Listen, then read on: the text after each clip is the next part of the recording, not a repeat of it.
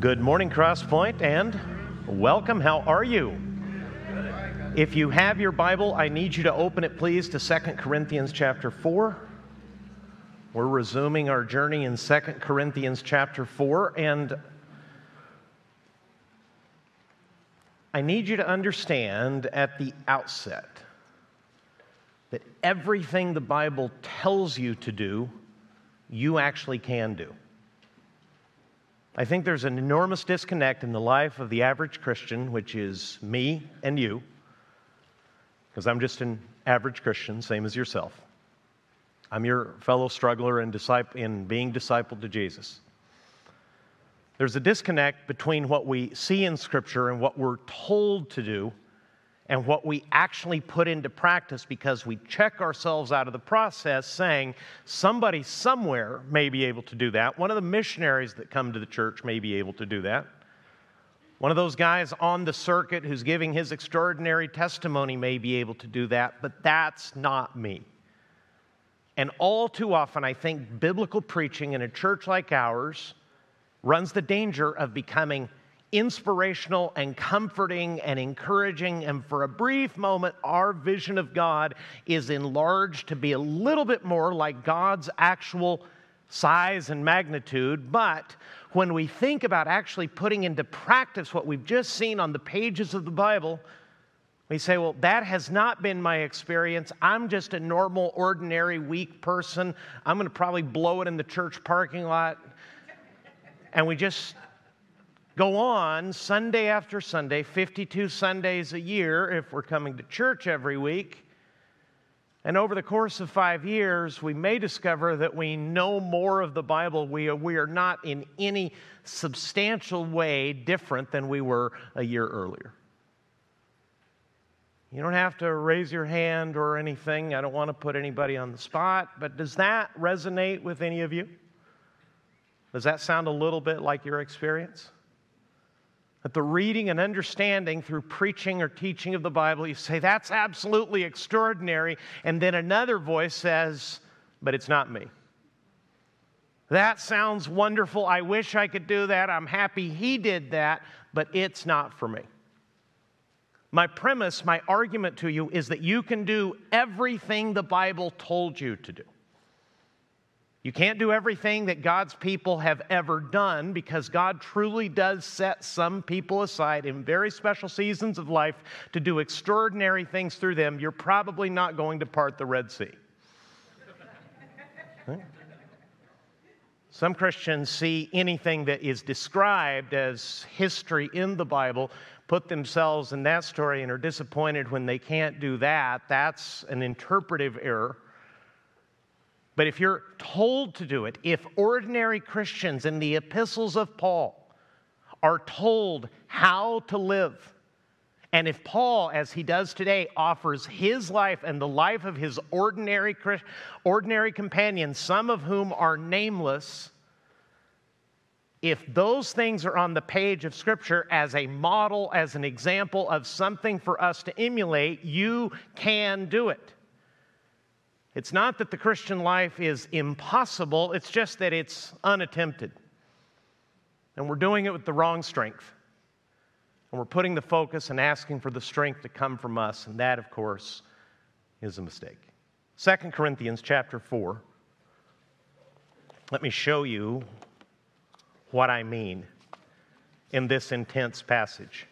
Warning, as we move forward through this passage, the passage will get ever harder for you to believe that you can put into actual practice. 2 Corinthians chapter 4, and I'm reading now, 2 Corinthians chapter 4 in verse 1. A couple Sundays ago, Paul said, in spite of his great suffering, therefore having this ministry by the mercy of God, we do not lose heart. In other words, they've imprisoned us, they've tried to kill us, we've been betrayed, we've been starved, we've suffered in every kind of way, but we do not lose heart. He gives you the reason in verse 6. For God, who said, let light shine out of darkness, has shone in our hearts to give the light of the knowledge of the glory of God in the face of Jesus Christ. In other words, Paul is putting his whole Bible together and understanding that the first words of the Hebrew Scriptures, way back in Genesis chapter 1, the same God that spoke creation and light into existence has now shone into Paul's heart so that Paul can know who God is by knowing Jesus. If you're following the word picture, Paul is face to face in a personal relationship. He has been welcomed into the family of God. He hasn't been admitted through the back door. He's not put in a quiet room. He's not tolerated. He's accepted. He's loved. He now is in the family of God. See that so far? Now, he goes on to say in today's passage in verse 7, but we have this treasure in jars of clay. In other words, this treasure of knowing the good news of God, this treasure of knowing who God actually is, this treasure of having a personal relationship with God the Creator through Jesus, His Son, that's a treasure in our lives, but we have the treasure in, what's he say? That's a little weird. Jars of clay. What's the word picture there? We don't often use jars of clay. Let me give you the contemporary equivalent. And I may date myself, but I checked with some very young people, and they still knew what this was. It's Tupperware. Jars of clay in the ancient world were the disposable household utensils of the time. They weren't necessarily meant to be used a single time. They weren't disposable after one use, but they were very inexpensive. They were easily broken. So you had, in a pre-plastic world where paper was still a developing technology, you had in an ordinary house all kinds of little jars of clay holding all kinds of different things. And the last thing you would put in a jar of clay is an enormous treasure. We don't put our heirlooms, we don't put precious metals in Tupperware and stick them on a shelf somewhere. You may have noticed they're now renting private vaults. That's a new thing to me. I had to look that up. I was in a nice shopping area and I saw a company that had vault in the name. My chunky little self said, I wonder what they serve for food there. That's a really interesting concept.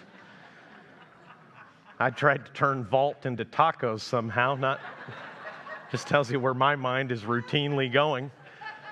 And no, it's a private safe deposit box. And that speaks of the wealth of our culture and society in the 21st century.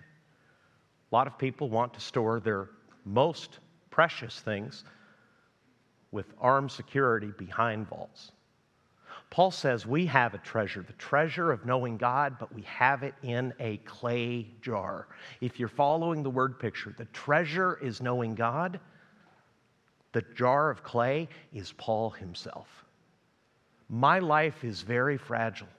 I've been given an enormous treasure of knowing God for myself, but I myself am very fragile and easily broken. Look, verse 7, we have this treasure in jars of clay to show that the surpassing power belongs to God and not to us.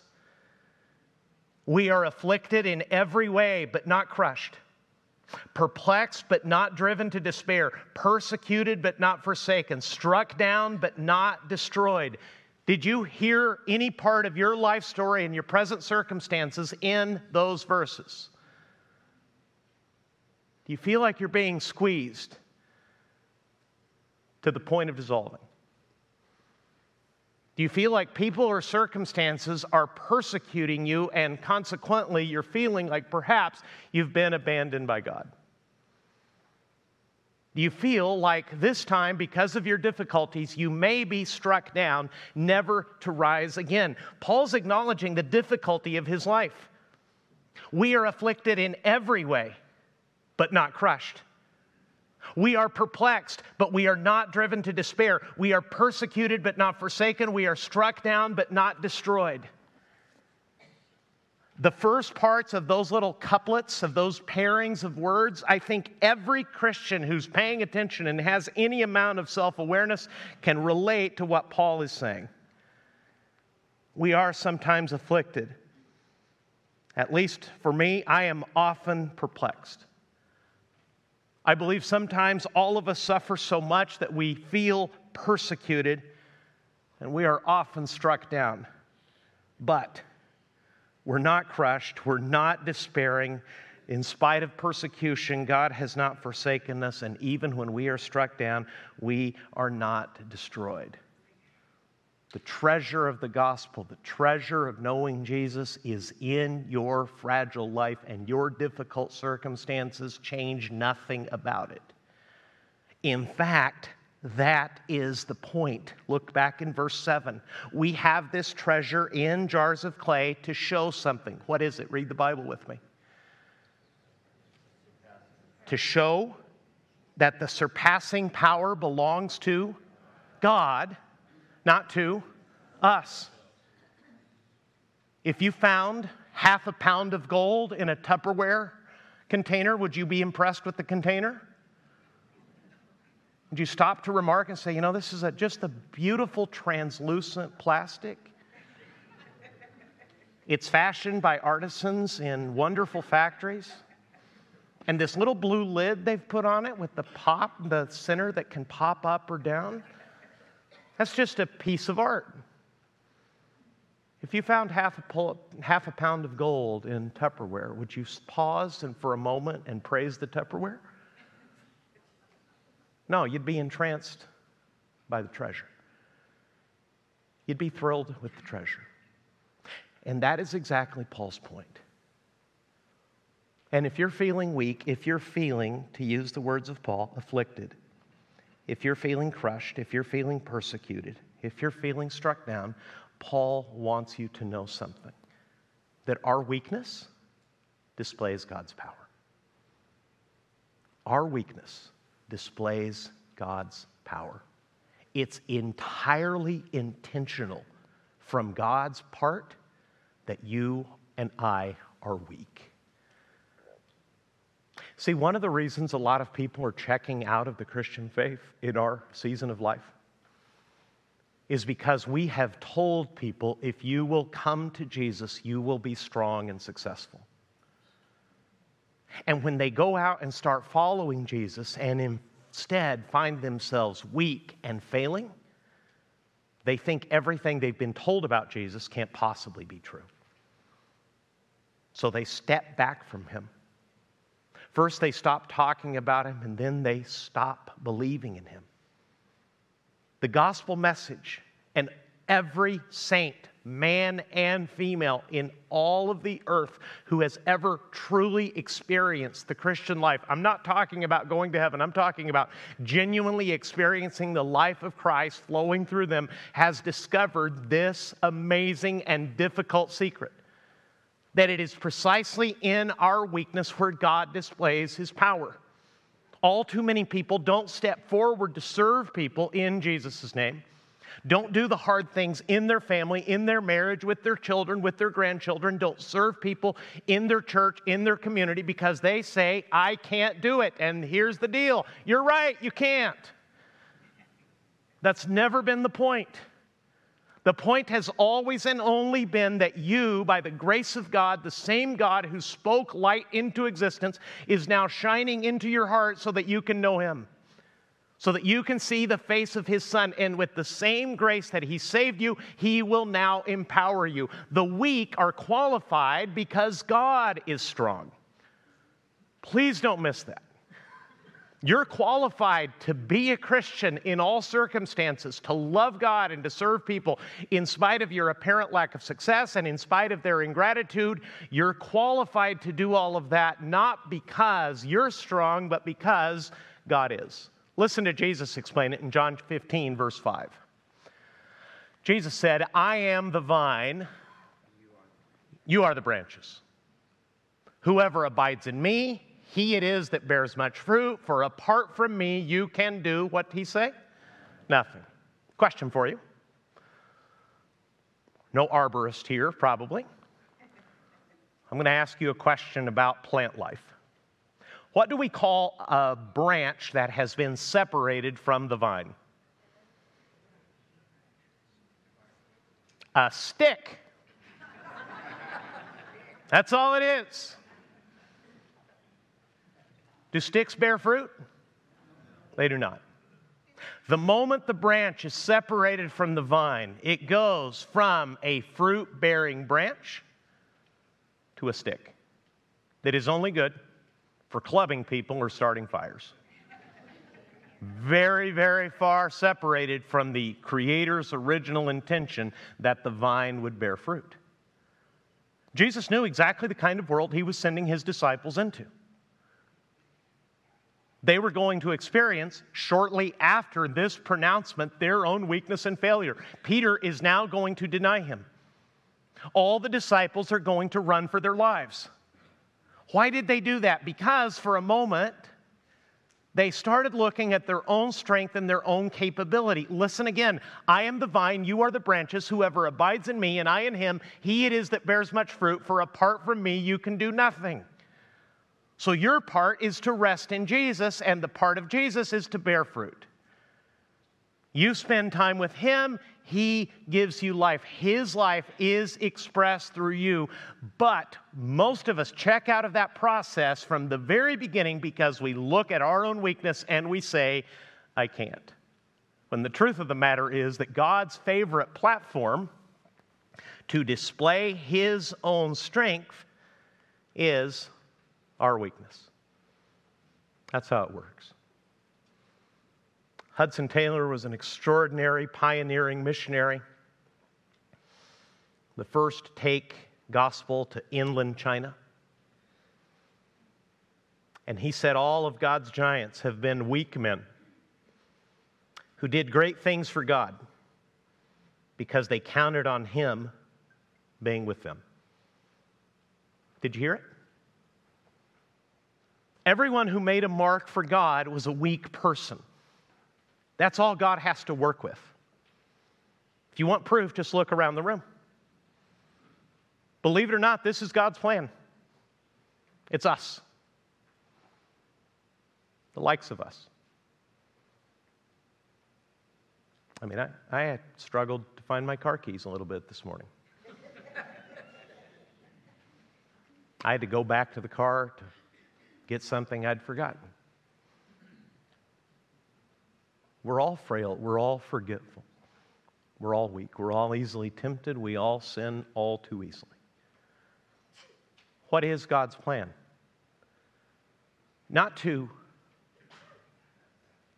make us superhuman in our own abilities, confidence, strength, knowledge, and wisdom, but to live His life through us so that His wisdom, His strength, His grace, His good news flows through us. When Christian ministry, and I'm not talking about just the local public ministry of the church, I'm talking about everything the church does when it's scattered. This is our gathering. We scatter for ministry all week. We minister on this campus when we are gathered. We scatter to act like Jesus and serve people in the name of Jesus all week. No more important place to do that than your own family, your own marriage, your own children, your own friendships. Because if you're an amazing Christian on Sunday, but nothing like Jesus the rest of the week, that doesn't please Jesus. That's called hypocrisy. That will turn people away from the faith faster than anything. Because it's a false representation. But if you are a Christian, you are already related to God. The face of Jesus is shining into your life, giving you the glory of the knowledge of God Himself. You know Him, He knows you, He loves you. Your weakness remains and will always be with you until God carries you to glory. But the strength of God will always be with you as well.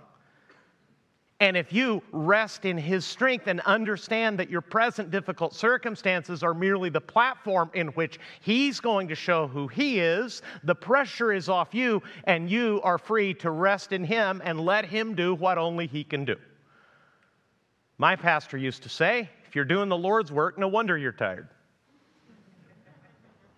You get that? That's like the stick trying to strain and groan and grunt and work and labor through producing fruit without being connected to the vine. It's useless. But if the branch is connected to the vine, it bears fruit naturally. Let's keep reading. 2 Corinthians chapter 4 now. We've moved down to verse 10. Paul says that the experience of all these troubles he's working his way through, being afflicted, being perplexed, being persecuted, being struck down, result in something worse than suffering. Let me read it to you in context again. We have this treasure in jars of clay to show that the surpassing power belongs to God and not to us. We are afflicted in every way, but not crushed. Perplexed, but not driven to despair. Persecuted, but not forsaken. Struck down, but not destroyed. Always carrying in the body the death of Jesus. In other words, Paul says our daily experience is that we are carrying death with us. The death of Jesus, but look at the purpose. Always carrying in the body the death of Jesus so that what's it say? The life of Jesus may also be manifested in our bodies. For we who live are always being given over to death for Jesus' sake, so that the life of Jesus also may be manifested in our mortal flesh. You see the exchange? Paul says we feel like we're dying, but the point of that does not mean that God has forsaken us. It actually means that God is right with us, doing something extraordinary in us. As we die to ourselves, as we feel like we're dying, the life of Jesus is expressed, is known. Verse 12 is huge. Remember, this is an ungrateful church who has questioned Paul's goodness, his character, his honesty. They've even questioned whether he's a false teacher. Look at his loving response to them. Verse 12, so death is at work in us, but life in you. Now, you're not an apostle, and most of you won't be missionaries or pastors. Some of you might be, and some of you almost certainly should be. But when you enter into a difficult season with another person who you're trying to help grow to faith in Christ, when they start mistreating you, the natural fleshly reaction is to say, well, this is a bunch of nonsense, I'm out. If you're going to treat me like this, I'm pulling back. Paul endured in this ministry, not losing heart. He remained in relationship with this ungrateful, divisive, litigious, often sexually immoral church because he said, as you continue to malign us and we continue to suffer, our goal is to keep our eyes on Jesus. Keep our eyes on God who's been shining into our hearts. And if we die in the process, all that's going to mean is the life of Jesus will be there for you. He doesn't give up his faith. Look at verse 13. Since we have the same spirit of faith, according to what has been written, I believed, and so I spoke. We also believe, and we also speak. Now, if you look in the cross-reference, you'll discover that Paul in verse 13 is not writing original thoughts. He's actually quoting Psalm 116, verse 10. And in that psalm, the psalmist says, God, I believed you, so I spoke, even though I was brought very low. And that's the crux and the real test of real faith in Jesus. When life is hard and you feel forsaken, and your best intentions in serving God and serving other people have been misunderstood and pushed aside, will you continue to trust God and speak for Him? The psalmist said, even though I was brought very low, even though I was crushed, I kept trusting you, God, and because I kept trusting you, I kept speaking. I didn't check out. I didn't step back. I didn't renounce you. Paul says, in my relationship with you, Corinthians, as I read the Old Testament, I find myself in continuity with 1,000 years of believers. And if you're going to have the same attitude, you're going to be in continuity with 3,000 years of believers. The Psalms were written about 1,000 years before the life of Jesus. So Paul's discovery, and all I'm trying to do today is adjust your expectations of what the normal Christian life is so that you can actually enjoy it. The success-driven Christian life where everything is awesome all the time and you've got 2.5 kids and a beautiful little house. God doesn't begrudge you any of those blessings. Many Christians have enjoyed them. But suffering is the norm, as I'm about to show you. And Paul says in verse 14, knowing that he who raised the Lord Jesus will raise us also with Jesus and bring us with you into his presence. For it is all for your sake, so that as grace extends to more and more people, it may increase thanksgiving to the glory of God. What's Paul trying to tell us in verses 10 through 15? Simply this, and I told you this would get harder as the passage advanced. Do you agree so far?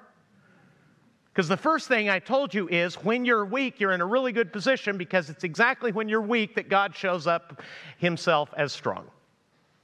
Your weakness, your difficulty, your suffering is exactly the platform in which God characteristically most loves to display his power and his strength. And everybody says, well, I'd rather not be weak. Well, of course. But you have no choice because you already are. And if you keep trying to replace the vine, you a mere branch, that's real failure. You're not the life source, Jesus is. You're not strong, he is. You're not righteous, he is. The life, the righteousness, the goodness, the mercy, the love, the faithfulness, everything that you enjoy from God comes by being in Christ. So your weakness is exactly the platform in which God shows up and shows off. And now Paul's telling us something even heavier. And it is this, number 2. Our death brings life to other people. You don't believe me?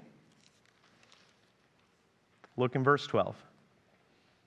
So death is at work in us, but life in you. Paul says we're dying. We're dying to our own will. We're dying to the rights we used to enjoy. We've died to the right of being understood and appreciated. We've died to the rights of being respected and admired. The Corinthians have been part of all of that. But he says the fact that we're dying is actually bringing life to you. We believe and so we speak. In other words, we're in good company. This is the way it has always been with God's faithful people. And here's our confidence. Look in 14 again. Knowing that he who raised the Lord Jesus will raise us also with Jesus and bring us with you into his presence. All of this is for your sake. All the suffering you're seeing that you're equating with Christian failure, it's actually for your sake, so that as grace extends to more and more people, it may increase thanksgiving to the glory of God. You think, well, Paul's a masochist. Paul's just this weird, make everything a positive guy. Like the optimist that fell off the skyscraper. Have you heard this? Every floor as he fell, he said, well, so far so good. And that's not what's happening here. Paul is actually dealing with the utter realism of what Jesus did and what Jesus is calling him to do. Let Jesus explain it to you. John chapter 12. This is right before the Lord's Supper, right before the Lord is arrested, tried, crucified, buried. Jesus said, the hour has come for the Son of Man to be glorified. Truly, truly, I say to you, unless a grain of wheat falls into the earth and dies, it remains alone. But if it dies, it bears much fruit. The only way for a seed to flourish and give fruit is to fall into the earth and die itself. If that word picture wasn't clear to you, now he's going to spell it out, what it means. Whoever loves his life loses it. And whoever hates his life in this world will keep it for eternal life. Listen, Christian. Am I talking to Christians? If you're not, here's the terms. If you are, here's what Jesus wants. Verse 26. If anyone serves me, he must follow me. And where I am, verse 26, please. If anyone serves me, he must follow me. And where I am, there will my servant be also. If anyone serves me, the Father will honor him. If anyone serves me, he must follow me. Where was Jesus going? Got really unenthusiastic just then, did you notice? And where I am, there my servant will be also. Here's the promise. If anyone serves me, what will happen? The Father will honor him. Now, Jesus is not talking about hating your life, and I can't stand it, I hate this place. He's talking about loving your life on earth, the old way you used to live, the way the world offered it so much that it keeps you from the eternal life that He's offering and the eternal impact you can make. People who try to save their life in this world find out that holding on to life on this earth is like trying to keep a tight grip on water. The tighter you squeeze, the faster you lose it. Jesus says, I'm on my way to die. If you really want to serve me, follow me unto death, to yourself. And here's what's going to happen. If you do that, the Father who honored me and will raise me from the dead will do the same for you. Verse 14 in Corinthians, we've been reading, knowing that He who raised the Lord Jesus will raise us also with Jesus and bring us with you into His presence. Put it really simply, Christian, if life is all about you, no one will see much of Jesus. You make your life all about yourself, that's all your life will amount to. I listened to a brutal memoir because I'm listening to more books than I'm reading. And it was the memoir of a tragic teenage life that ended all too soon. And the boy's life ended in the 70s. So the present-day author, talking about the death of that child and the destruction of that family, visited his graveside and said, the image in a 700-pound headstone that the family lovingly provided, the picture of the boy has been chipped away. And now you have to do a great deal of work cleaning the thing to even see his name. And he projected forward on what was left of that family that all died their own sad ways, years and years apart. In a few more years, it will all be gone, and no one will ever know that he lived because no one will be there to clean the tombstone. And I thought, on earth, that's true of every single one of us. The worst comfort I've ever heard given at a graveside, and it was by a religious person, is, as long as he lives in your memory, he's alive. Well, that's true in its own manner of speaking, but what about when you die? Does that then extinguish that person? According to Jesus, your little life can matter and should matter and will matter forever if you follow Him where He leads you and die to yourself and live to His purposes. The most dramatic example I've recently read of this years ago, a pastor named Leith Anderson was told this story by the daughter of dead missionaries. They were celebrating the 100th anniversary of the gospel reaching the Congo in Africa. And this now adult, aged woman told the pastor what had happened to her and to her family. When the Christian missionaries arrived in the Congo, the tribesmen, they did not know this, feared them, suspected them, thought their motives were dubious, and though they did not openly reject them, they slowly began to poison them. An old man, just before dying, made this confession at the 100th anniversary at an anniversary service when the commemoration of the gospel arriving to that nation was being celebrated. The old man, the national, said, I'll soon die myself. I have to tell you what happened here. For years and years and years and years and years, the poisoning took a very long time. They poisoned all the missionaries. The children, being smaller, died first. The parents died eventually. And the old man said, "It was as we watched how they died that we decided we wanted to live as Christians." You see, their kids died and they stayed. They grew mysteriously sick and acted like Christians all the way through the illness. I couldn't do that. You may not be called to do that, but in Christ, you can do that. You can live like a Christian in your difficult circumstances every day so long as you are united to Christ. If you're connected to the vine, the life of Jesus can always flow through you. If you take back control, refuse to die to yourself and say, "Enough's enough, it's not working for me, I'm taking over," you're going to start acting like a stick.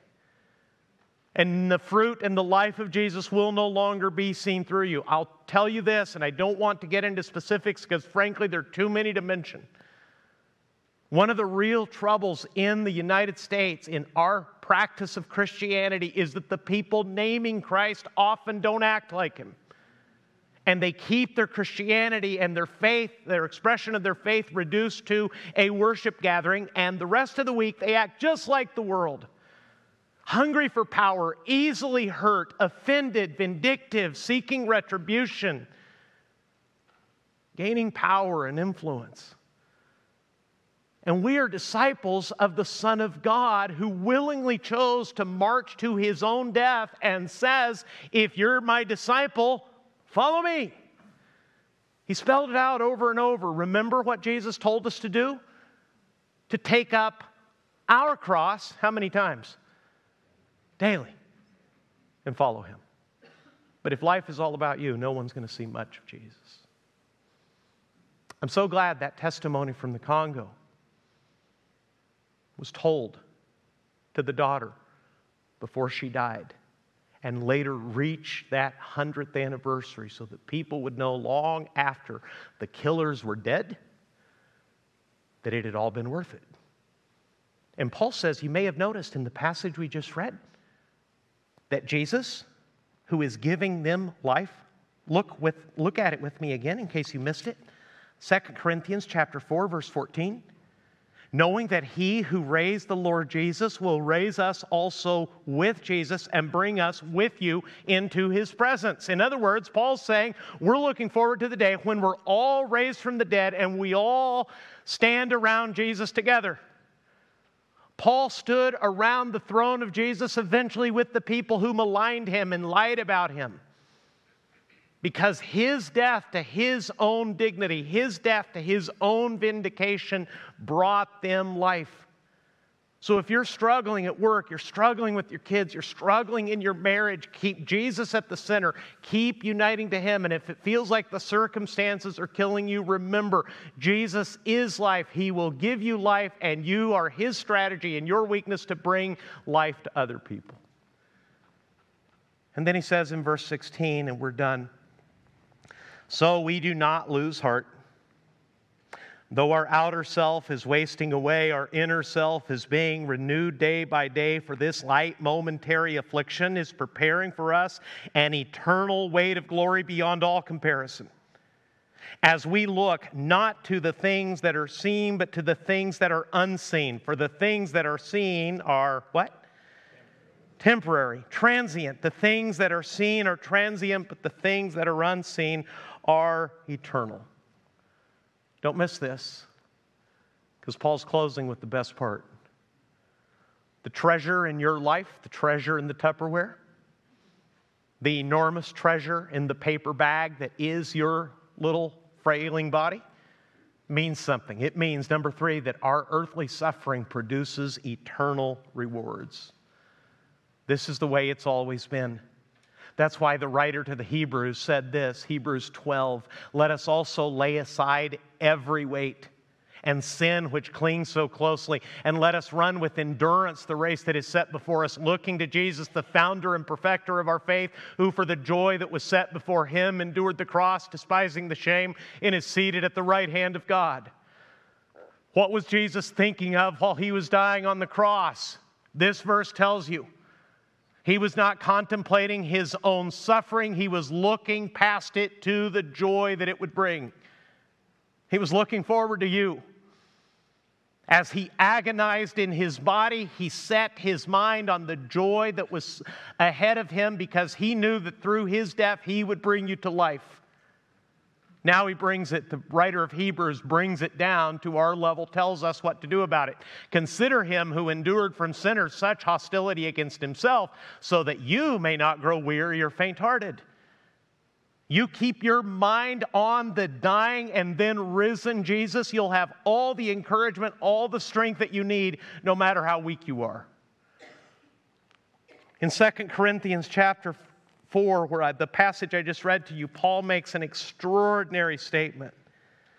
This light, momentary affliction is preparing for us an eternal weight of glory beyond all comparison.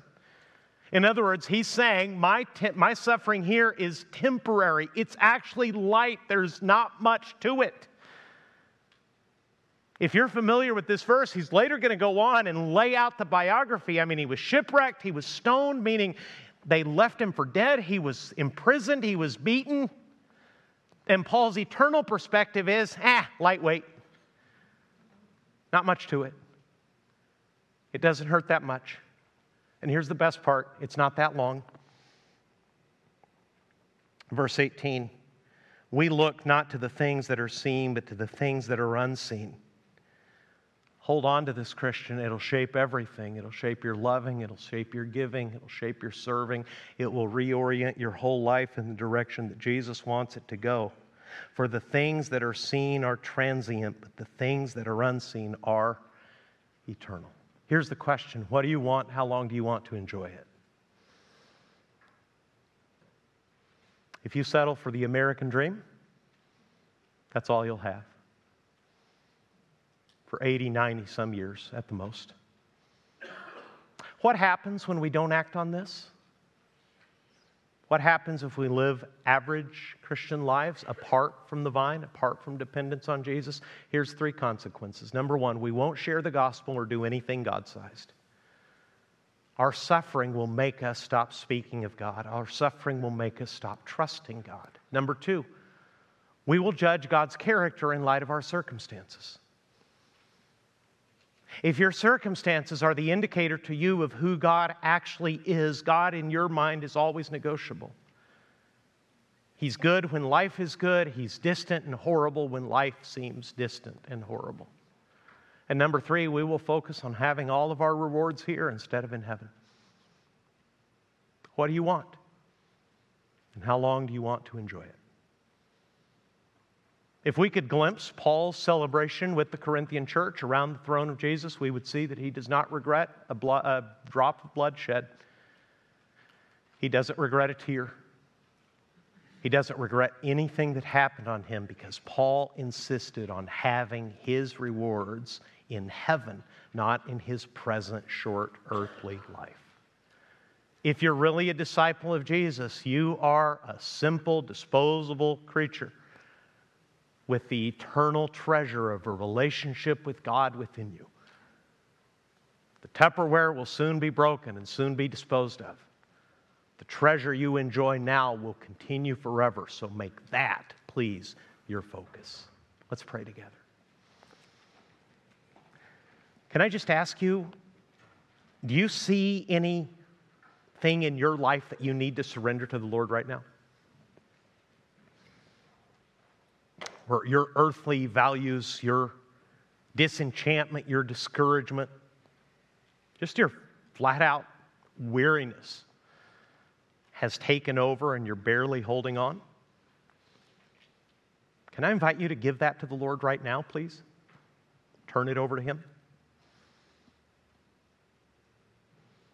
Ask Him to reorient you toward eternal perspectives.